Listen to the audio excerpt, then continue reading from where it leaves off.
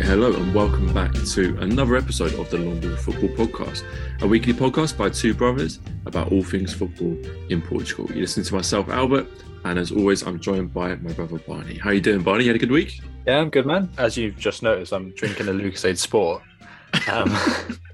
Like all the pros do. Well, I was going to say, because basically I got home tonight, and then there was this delivery package on our doorstep. And we're like, what? No one's ordered delivery. And it was just, it seemed to be some sort of care package. So it had like medicine, it had like strepsils, throat sweets, always had a Lucozade Sport. So someone had ordered something for someone who's ill, but it was at our doorsteps. We couldn't see, like, no one's taken it or anything. So, and that's the thing I was going to say is that I love a Lucozade Sport, but I prefer it just as a normal drink rather than after playing football.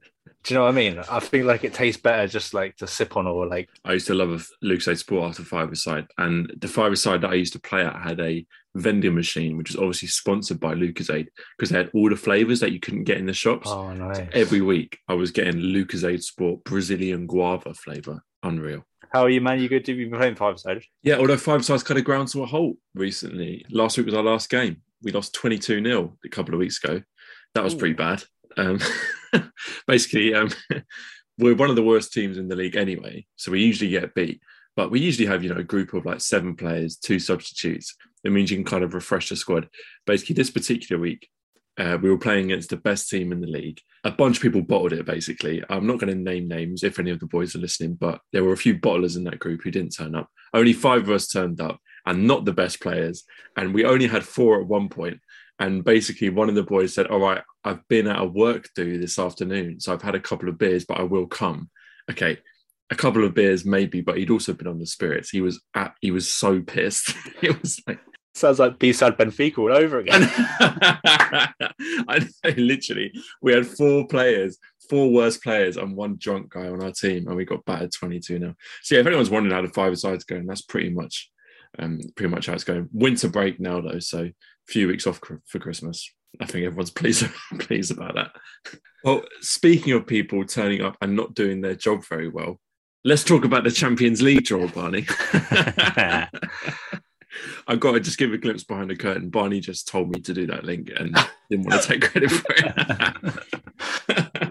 The most tenuous link we've ever done, and probably one of the worst intros.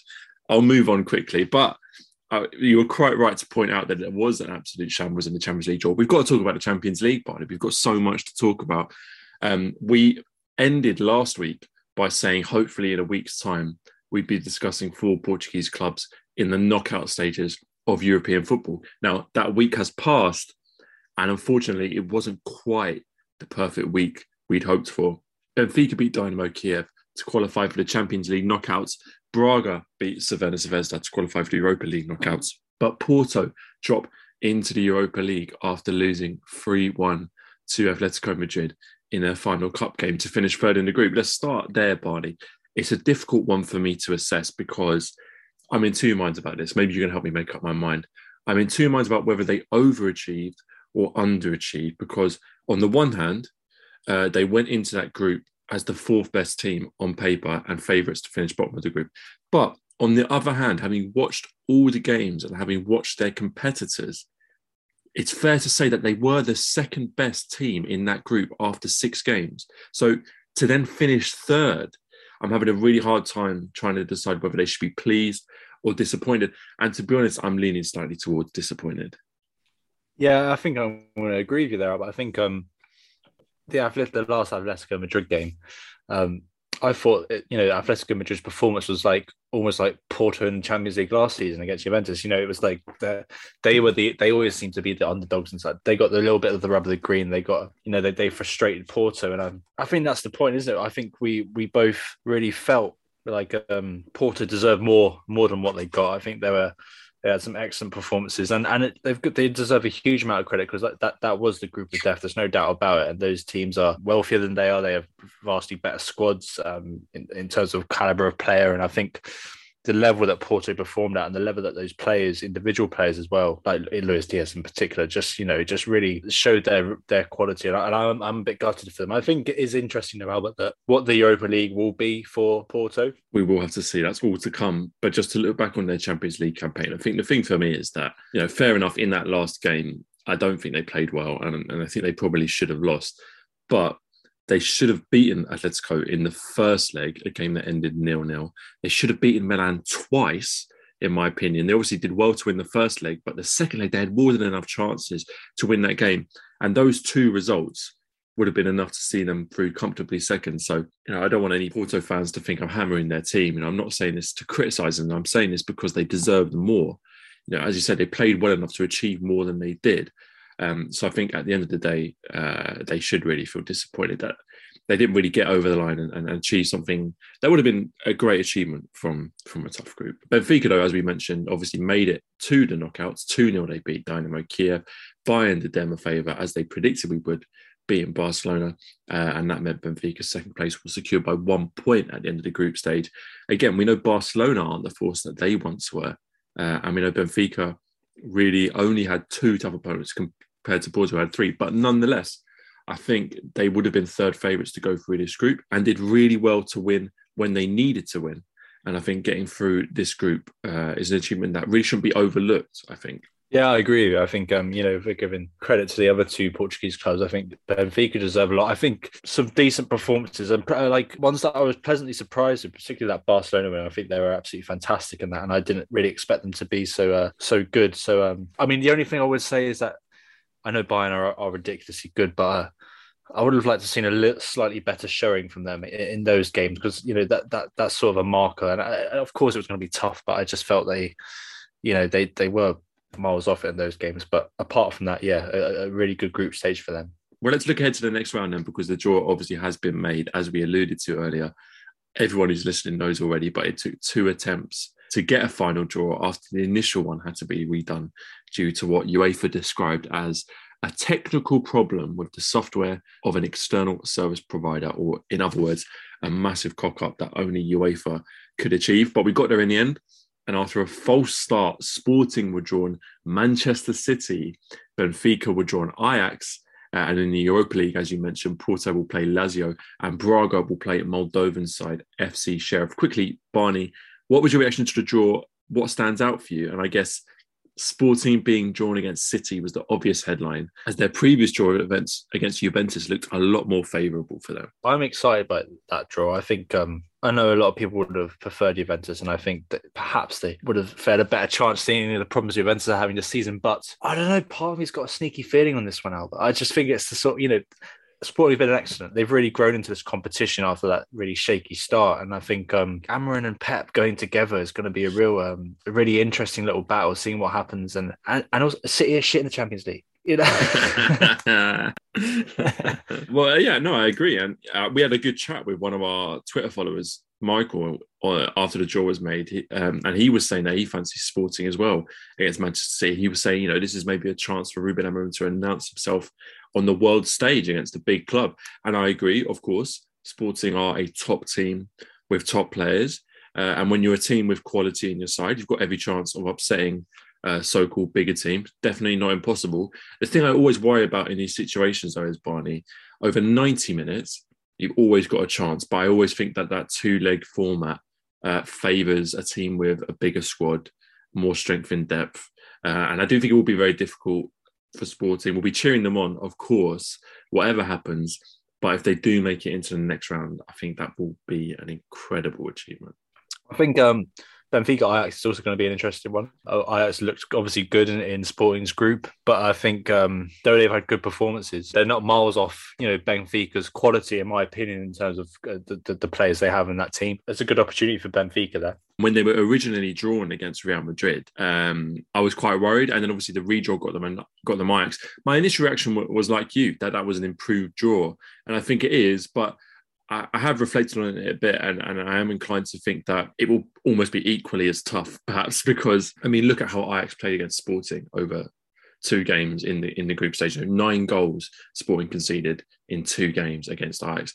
And I think we can all agree, Sporting probably look even better defensively than Benfica do at the moment. So Benfica will be grateful, I think, that they've got a January transfer window to try and sort out their defence before this game. But look, Ajax look like a proper team, Benfica got good players as well, don't get me wrong.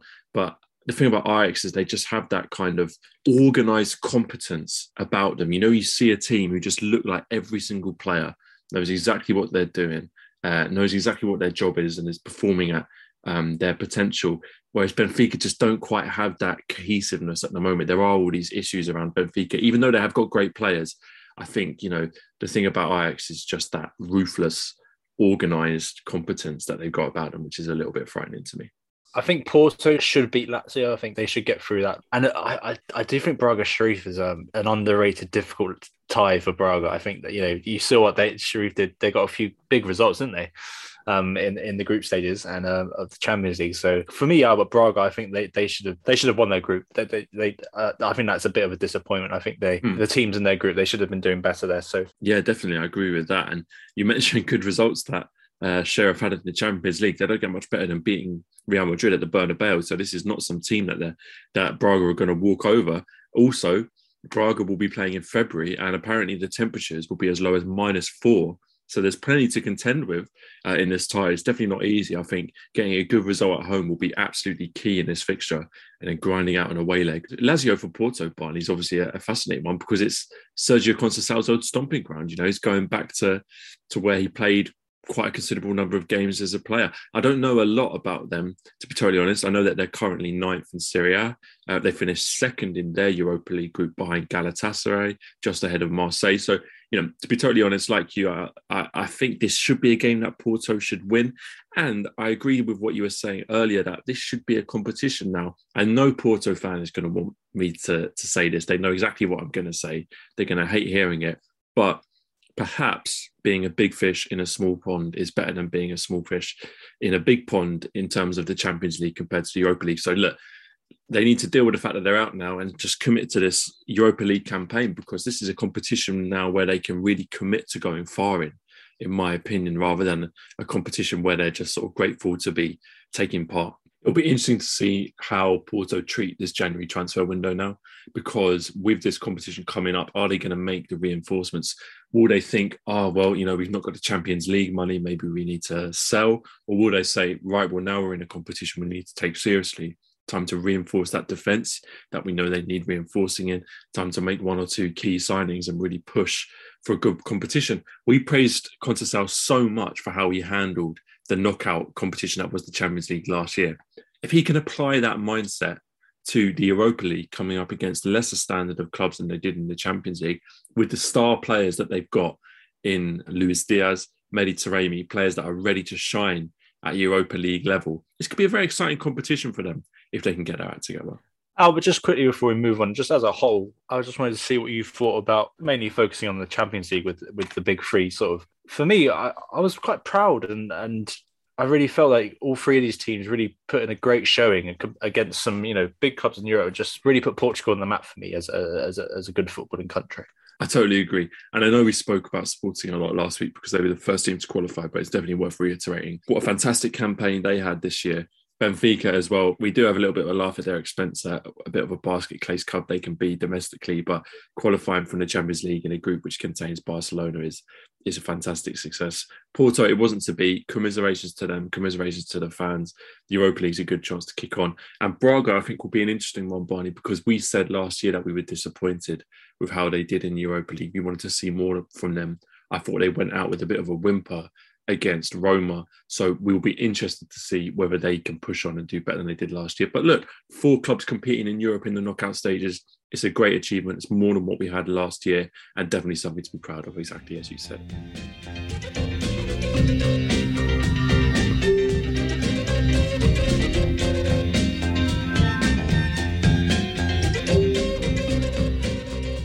Well, let's talk about the Primera Liga, Barney, and let's start, as we always do, with the big three. All 3 big 3 clubs won this week. No change at the top of the table, so we might not spend too much time on it.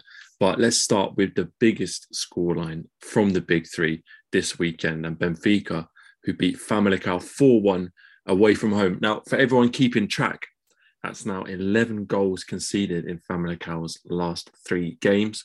They've conceded the second most goals in the league with 28 from 14 games. Conversely, Benfica have scored 39 goals in the league so far, the most out of any team. So I guess we should have predicted a big score in this game, and it didn't disappoint. Darwin Núñez a man who seems to always sniff out a chance to boost his goal numbers against a weaker team. B-side. Got a hat trick. Him and Rafa were the stars of this show for me, Barney. What did you make of it? Rafa, first of all, I'm absolutely in love with this guy this season. I think I think he's so good for this Benfica side. I think he's such an important player, obviously, in terms of what he's contributing. I mean, a hat trick of assists in this game. He's just absolutely on fire. Like, he's really tearing it up. And then, of course, Darwin as well. I think with Darwin I think it's really interesting. I think Jorge Jesus, his management of him, which I think last season we were at some points of the season critical. I thought, and then you obviously saw what happened with some of the other young players that they brought in that season with Waldschmidt and Pedrinho as well. Just sort of didn't seem to be able to manage those young players. And as when Yaremchuk came into the team at the beginning of the season, I was like, well, this is it. You know, we'll be lucky to see Darwin again. But the way he's been brought back in this season, there's obviously, do you see that picture as well at the end of the game where you know, Jorge Jesus was saying like, I told you you'd get 3 goals this game. You know, that was nice to see, and it just shows like, you know, it's great. I'm so happy for Darwin because he's been phenomenal this season. Like, and I didn't expect to see that. Is what I'm trying to say. I mean, we did a whole thing a few weeks back, didn't we, about Benfica giving a chance to players that they'd written off. Darwin, of course, was one of those, and Rafa was one of the others. They were 2 of the main ones, players that last year seemed like people were ready to write off. And now they're both in great form. As we mentioned, Darwin's now joint top scorer in the Primeira Liga, thanks to some very generous stat padding against the 9 men of B-side. Rafa is by far and away top of the assist table with 8 for the season. And look, they're both proving that they're top players and top internationals. We laughed when Rafa was called up for the national team squad in the Euros. Well, he's starting to look like one of the best players in the league, Barney. Yeah, exactly that. And as we've just been talking about Europe, he's going to be big for them as well in that competition too. But I wanted to move on to Tahir Abs as well, because you know. That's a name I haven't heard in this podcast in a long time, Barney. When I was scrolling through Twitter after this game, I was just beaming. Like, there was so much positive stuff coming out. Like, there's a lot of love for him, and I was so happy. And this brings me on to a more general question about this Benfica team. Is, you know, I saw some fans calling for a change in formation, you know, where they wanted Jorge Jesus to go back to a 4 at the back, and then if that would allow someone like Tahir Abs to come into that midfield, the forward passes he makes when he came on half time, it just gave them that drive that I feel like you do lose sometimes when it is just Weigl and João Mario in the middle. Yeah, I think that's totally fair, and I think even some commenters on Twitter were saying, you know, that Tahir Abs was making forward passes that João Mario would turn around and pass back to his defence. Not sure I agree with that, but I think you kind of get the point that people are making. I thought he was fantastic in the game, and I think he just showed that, and this is not meant to be patronising, but if you just give him a simple job to do, pick the ball up in midfield and move the ball forward. It's very simple, but not a lot of players do that, and not a lot of players do it well. And Tahir Abs does that unbelievably well. He's got the tenacity to win the ball back. He's got the touch to keep the ball in midfield in tight places. And he's got the weight of pass and the vision to find key passes, as he did in this game twice. 2 key passes, 1 a direct assist, 1 what I believe the young people these days are calling a pre-assist, key pass before the second goal. And he really contributed to the game and showed that, as I said, if you just give him the role that he's kind of made to do right now, give him something simple to do. Maybe, fair enough, maybe he needs protection in the midfield. Maybe it's fair to say that he wasn't playing against the toughest opponent. But I think what he is showing is that he's got important attributes that will benefit any team and definitely can benefit Benfica at this level. I think we need to see a bit more variation from Jorge Jesus. Like I was mentioning, that they need to go for the back. I know playing with the wing backs, I think, brings out the best in Grimaldo. Great to see Diogo Gonçalves back in this game. I think he's at his best in the right wing back position as well. But Tahir Abs, I think, in a 3-man midfield, brings out the best of them. We know Rafa can play on the wing when they've got Everton, who's a natural winger. Obviously, Darwin Núñez is more than capable of playing by himself up top. It would just work. And, he can just unlock a defence, Albert, can't he, Tahir? I love it. I knew that cliche was coming. No, he did very well, and I think he deserves his plaudits. Let's talk about Famalicão, Barney. Have you got anything to add on them that we didn't say last week? Because it was the same story for the 3rd game in a row now. Leaking goals left, right and centre. I read out their defensive stats earlier. They've got a massive, massive game coming up now for them and for Ivo Vieira against Estoril this weekend, because you sense that if they don't get a result there, or at the very least show signs of improvement, then it will likely be Kearns for Ivo Vieira at Family Account. Yeah, I've got to agree with you, and I've been really surprised at how my opinion of him has changed over the season. I was a real fan of him, but I feel like they look like a team with no real direction or plan. I think defensively they're so weak. I thought he had it right at one stage in the season with when he settled on his back four and Pepe and Pickle playing a. I like that as the double pivot up in front of that back four, but then that seems to have all disappeared, and the organization just seems to be gone. It's a really interesting thing, hasn't it? Because I think the players have got a lot of responsibility to take as well. I think there's been some real poor performances from individuals and sort of as a team, particularly at the back, and it's just it's a real shame, and I am worried for them. I like Ivo.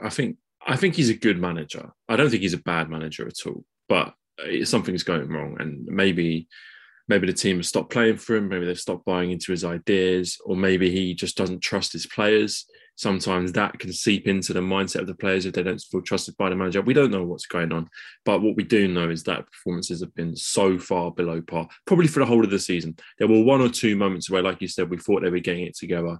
They've had times where they've shown that they have got the right players for the job, but yeah, it's just not been consistent enough, and they've been massively underachieving so far this season.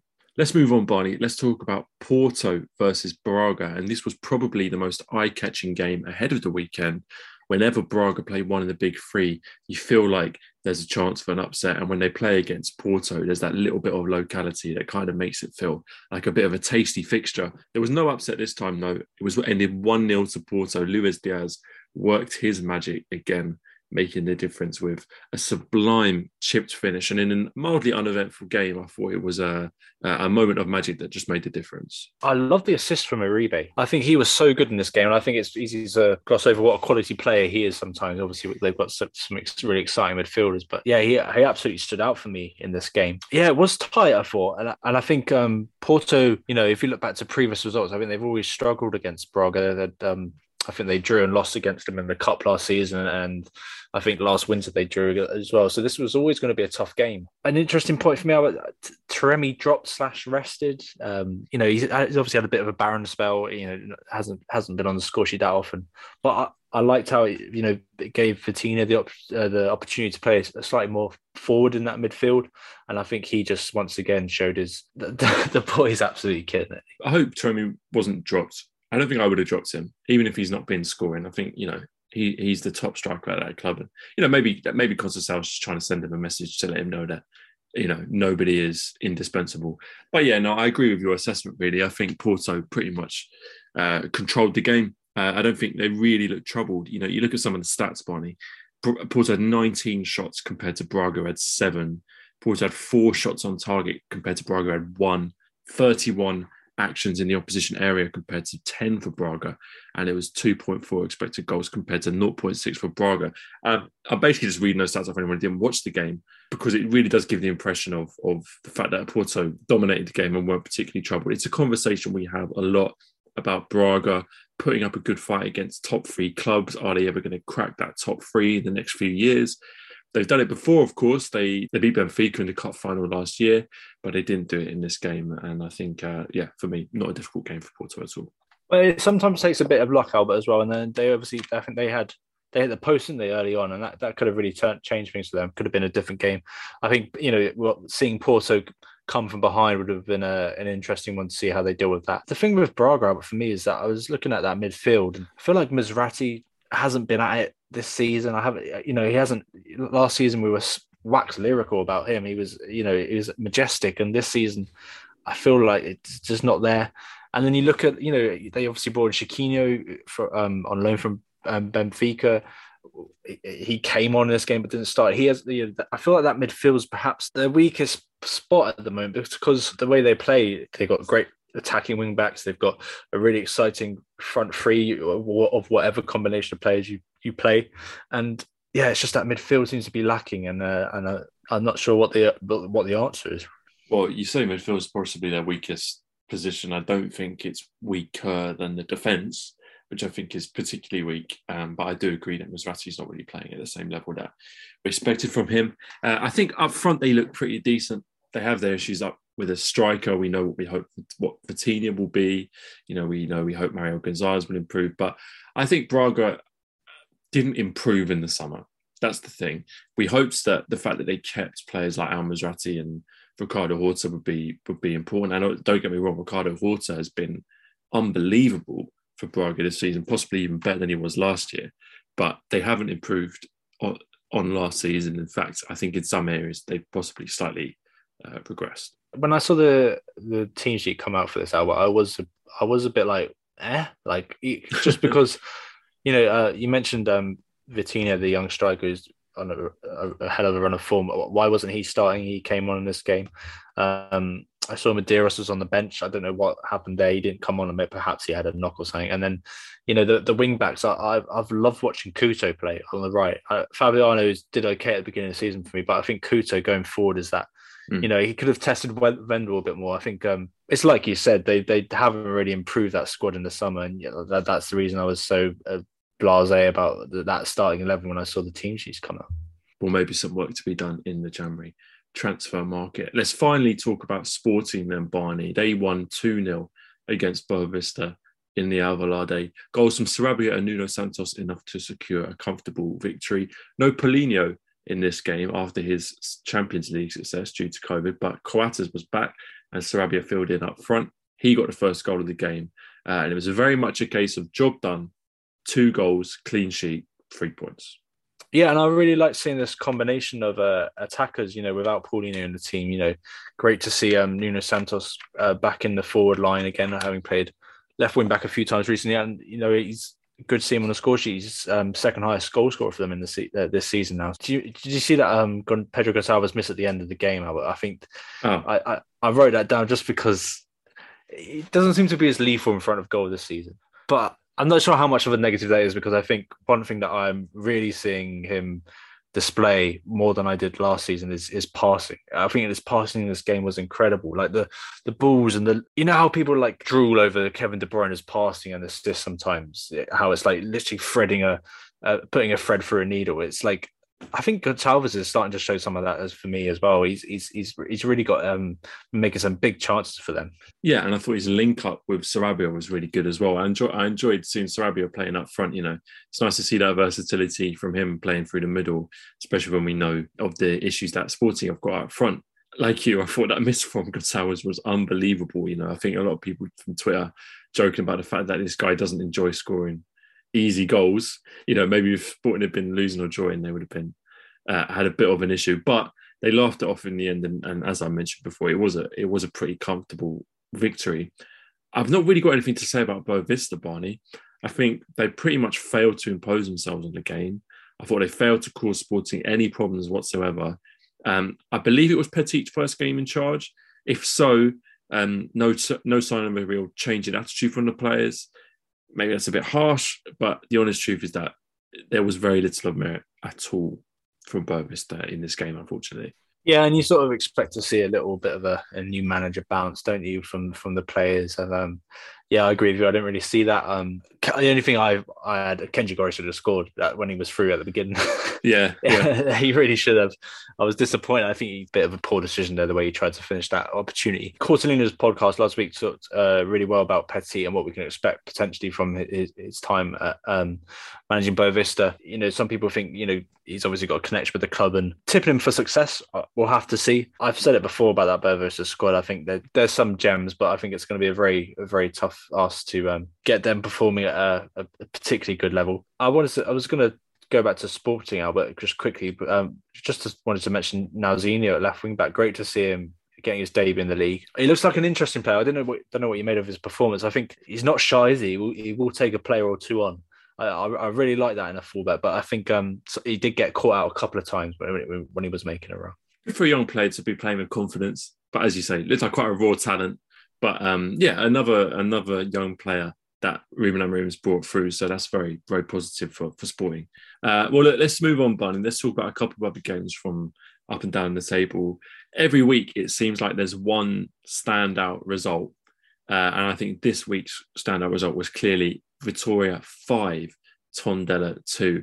A game in which the home side went 2-0 down before scoring 5 goals to secure a dramatic victory. 4 of the game's 7 goals were penalties, 3 of which were Vitoria, all 3 taken by different players. I'm not sure I've seen that in a game before. But despite all that, Barney, there was one clear standout performer in this game. And I don't think our listeners will be too surprised to hear that it was Marcus Edwards who got himself 2 goals. And let's face it could have been more for himself. Fantastic game for Marcus. Looks easily the best player on the pitch, caused all sorts of problems for the Tondela defence, played with positivity and confidence throughout the game, even with his team 2-0 down.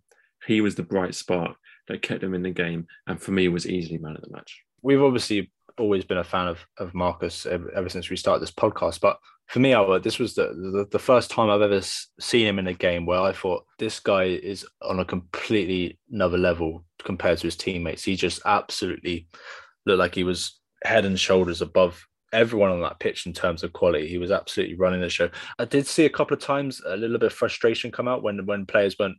I think he set up a Stupin and the Stupin just didn't connect properly, and I saw that a little bit of frustration. But that's good. You want to see that because he obviously wants his team to be doing better than they were. It's so exciting, isn't it? Because we both know that he had this in his locker, and the consistency he's playing with at the moment, the way that Pepper's brought that out of him is an absolute dream.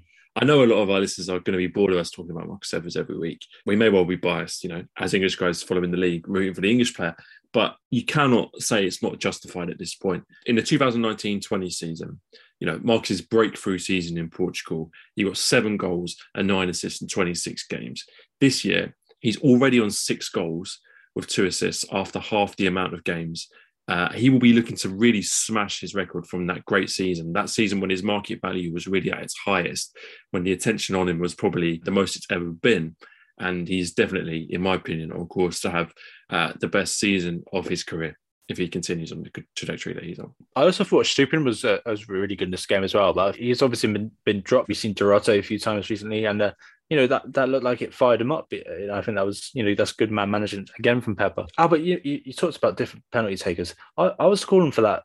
I'm a firm believer in that no player should take more than 1 penalty in a game, and it was because it was João Pedro for Tondela who got a hat trick of penalties a few weeks ago, and that remember me saying like no one should be taking more than 1. I was so Pepper's a man after my own heart. He knows what's up. He's been listening to the show clearly. Well, in the spirit of other Vitoria players who did well, one player that I wanted to praise, Barney, was Ricardo Quaresma, who came on and was very effective, I thought, after I was quite harsh on him a couple of weeks back. He came on the left-hand side and did well to set up a couple of chances. And also Ruben Limeras, another player who's not really had the minutes they probably would have hoped, came on, I thought works very hard and got a very good goal. So I was really pleased for those 2 players to come on and do well. But as you say, I think it's going to be so important if Vitoria are going to have a successful season to make sure everyone is fit and firing. Everyone is on good form. Those 2 strikers are still, for me, where I worry about, because we saw both of them miss good chances that were created for them in this game. Estupiñán got his goal. Maybe he just needs to stick it on his head. Maybe he only scores headers. But that's the only position that I would really worry about other than defence. I wanted to read you a tweet that I saw on Twitter, Barney, because we talk about our own perspectives all the time. And I was really interested to see this perspective from a Vitoria fan on Twitter, not talking to us, but just replying to the actual Vitoria team on Twitter. He says, attack and midfield are without criticism, but the defence, this was maybe one of the worst games ever that I've seen on part of the centre-backs. Congratulations to João Ferreira, who was impeccable almost the whole game. We need to correct some errors from this game for the next game, because if we make them again, it will be us, that's the team, conceding 5 goals.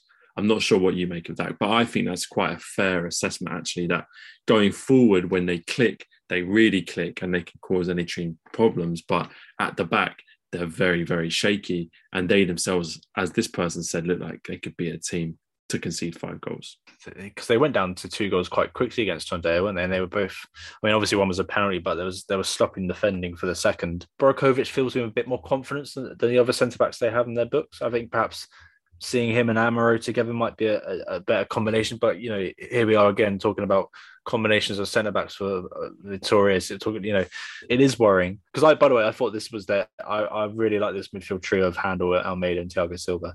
And obviously, we know that front three of Edwards, Estupiñán, and Rochinha is probably their strongest as well. If you've got that working and clicking, maybe you can afford to concede 2 or 3 goals. Mauricio Sarri ball just win every game 5-3. No, it is a worry, of course. And I think completely trust Pepper to sort of understand that. Maybe not worry about it too much, because if you start taking away the attacking intent of those midfielders to focus on protecting that defense, then you might lose something. So yeah, it was a great game to watch, though. It was, and that's because of his goals at both ends. Definitely better than the Joao Enrique days when we were just dreading watching Victoria. Pepper's bringing the good times back to Guimarães. Well, let's do our last game, Barney, and let's talk about Maritimo 4, Santa Clara 1, and Vasco Seabra's great start to life at Maritimo continues. It was obviously an emphatic victory for them. Goals from João Tego, Henrique, Mateus Costa, and Gaetan secured the victory after Santa Clara had initially gone ahead after just 20 seconds. And this game was really a story of 2 managers on very different trajectories. Vasco Seabra, a very impressive young manager, ready to take an ambitious Maritimo side forward, and Nuno Campos, who, for all intents and purposes, seems like a really lovely guy and committed to doing a good job, but was ultimately sacked as a result of this performance after just 9 games in charge. And his team really looked like a defeated team, not playing with any confidence and sadly not really playing for their manager anymore. It just makes his appointment even very confusing to me. I think there's obviously so much going on behind the scenes at Santa Clara. They seem like a club really in a mess, let's be honest. And so this was always going to be tough for him. I mean, to assess his time now, I obviously haven't watched every minute that he's been in charge of, but I do feel like nothing really changed under him. How much that's down to the lack of options that he has in that squad, and how much that's down to him, I don't know. It seems a shame instinctively that they didn't give him a transfer window. Although what they would have been able to do in the transfer window is another thing. I think in terms of their financial problems, but that's the thing. For me, it just makes the appointment all the more bizarre. You give the job to someone who's a more experienced manager who can galvanise a squad who you can trust and get them out of the situation, or you're going to give it to Nuno Campos and you're going to let him change things, bring in some players that fit into the plans. Go with the project, because he was a bit of a gamble, and he was someone you're going to see what he can do, and they just really didn't give that to him. It's a bit of a shame, and I feel like it's just another sign of the mess at Santa Clara are in. Whenever a manager gets sacked so quickly like this, I always think back to something that the Leyton Orient owner said in a kind of fan forum thing that he did, which was that if you sack a manager after 90 games, it's the manager's fault. If you sack a manager after 9 games, it's your fault for getting the wrong manager in. And I think that's probably what we're seeing here. I totally agree. He didn't have a transfer window to work with. He was working with a team which none of those players were really his players. Some good players there, of course, and we have to be fair and say maybe he should have been getting the better out of some of those players, but then the players also have to look at themselves. I've criticised the board there, and if I'm playing devil's advocate, you could say that, on the one hand, sacking a manager after 9 games is a bad sign. On the other hand, you could say, well, at least they're trying to arrest the situation before it's too late. The fact is, and I said this on Twitter after the news came out, this is just another chapter in a really woeful season for Santa Clara, and it is such a shame to see them suffering so badly after being so promising last year. They are in complete freefall at the moment with no sign of turning the tide anytime soon. It's very, very worrying. And I think they will do very, very well not to get relegated this season. One player for me that seems to be coming into form under Nuno Campos was Kryzan, playing him in a wider position rather than through the middle. It seems to be working. He obviously got this. Well, they didn't credit him with a goal in the beginning of this game. It went down as an own goal, but and 2 goals in the last one. This goes back to the sort of point I was making earlier. But that squad's too thin. Yes, there are a couple of quality players, but there wasn't enough quality from there. Let's be fair to this result. I mean, Marito had 4 shots on target, 4 goals. It was a soft pen for the first one. The second goal was avoidable. The scoreline did sort of, I felt, seem more harsh than the reality of this game. But I don't want to take anything away from Marito. I thought, they're looking good as well under Seabra. Yeah, they look the complete opposite of Santa Clara. They look like a team on the up. They look like a team playing with confidence. They're now ninth in the table. The table seems to already have kind of split into two halves. There's a 6 point between 8th and 9th. Maritime are top of that bottom half, if you follow what I'm saying. And they will be looking to close the gap on 8th place. And I have been impressed. I predicted good things when Seabra came in. You predicted good things under their new president, and it does seem to be going to plan as things stand. Just a final thought on Santa Clara from me, Barney. We're recording this on the 14th of December. There's a massive 2 weeks coming up for them because they've got to now make sure they get the right manager in and make sure they know what they're doing going into this January transfer window. Because if they mess this up, they arguably messed it up getting in the wrong manager in September or October or whenever it was. If they mess this up now and they mess up the January transfer window, they don't get another chance to fix the season. So a massive couple of weeks coming in. We'll have to see what manager comes in. I know they've been linked to Israel Henriquez, and I think when you're linked with that man, you know things are bad. I think with the transfer window, I think it's going to be a question of players going out first before others come in, and we know what players we're likely to see move on there, and that'll make things even harder. Can we go back to chatting positive about Marito? Because I love of course. Because I just like you, man. I think they're looking so good, and I think with Seabra they look a lot more dynamic. I think the wingers look to be getting forward quicker. I think Henrique, the Brazilian winger, they signed from SC Sofia in the summer, who got the second goal in this game. Seabra's brought him into this team. I hadn't really heard of this guy. I didn't know what to expect, but he's a great Beltrame as well. Has been given an opportunity on the Seabra. Obviously got that amazing free kick the other week. This guy's from Juventus. I think that quality is starting to show. It's just what's really exciting, Albert, is that Seabra's using his squad. He's unearthing players that haven't been trusted in Maritime team before, and it's sort of almost giving them a facelift, haven't it? It's a new Maritime. I've said it before, Barney. I've said it before. There is so much potential at that club, and I think it's really exciting that if they've got this combination of president and manager who are committed to improving things at Maritime and doing things in the right way, could be very, very exciting times in Madeira. They're ones who could have a really exciting transfer window as well. If they're deciding to shake things up a bit and really lift that squad. And plus, I know we always say, obviously I say talk about Jadas every time we talk about Maritime, but he's got to come back from injury. Jadas under Seabra, that's there's got to be taste. We've got to see him shine at some point this season. Well, we'll leave it on that positive note for this week. And as always, we'll round off the show by giving you some game of the week recommendations for this weekend that we think you should be checking out in the Primera Liga. And I'll let you kick off this one, Barney. What game do you recommend people watch this weekend? It's got to be a Saturday night, Gil Vicente Sporting, 8:30. Lovely. I think that's possibly the standout fixture of the weekend. Although, as you said, there's some tasty fixtures on Friday night. If you want to see some goals, Vitoria versus Santa Clara could be a very interesting to watch on 7 o'clock on Friday night. But I think my game of the week, Barney, I think it's probably slightly less exciting than the game you mentioned, but still worth noting. Sunday at 5 o'clock, Benfica at home to Maritime. And we've just gone on about how positive we think Maritime have been. It's been a great start for Vasco Seabra, but he's not really been tested. So that will be a very interesting test against Benfica. At the very least, I think we will see quite a few goals in that game. Well, let's leave it there for this week. Thank you very much for listening. If you've enjoyed the show, you could leave us a little review on Apple Podcasts if that's your podcast provider, or you could share the podcast with a friend that you think might enjoy it. If you want to get in contact, we're on Twitter at Longball Football, and we always love having a chat with anyone who gets involved in the conversation. But I think that just leaves me to say thank you very much for listening, and we'll see you again next week. Yeah, see you next week.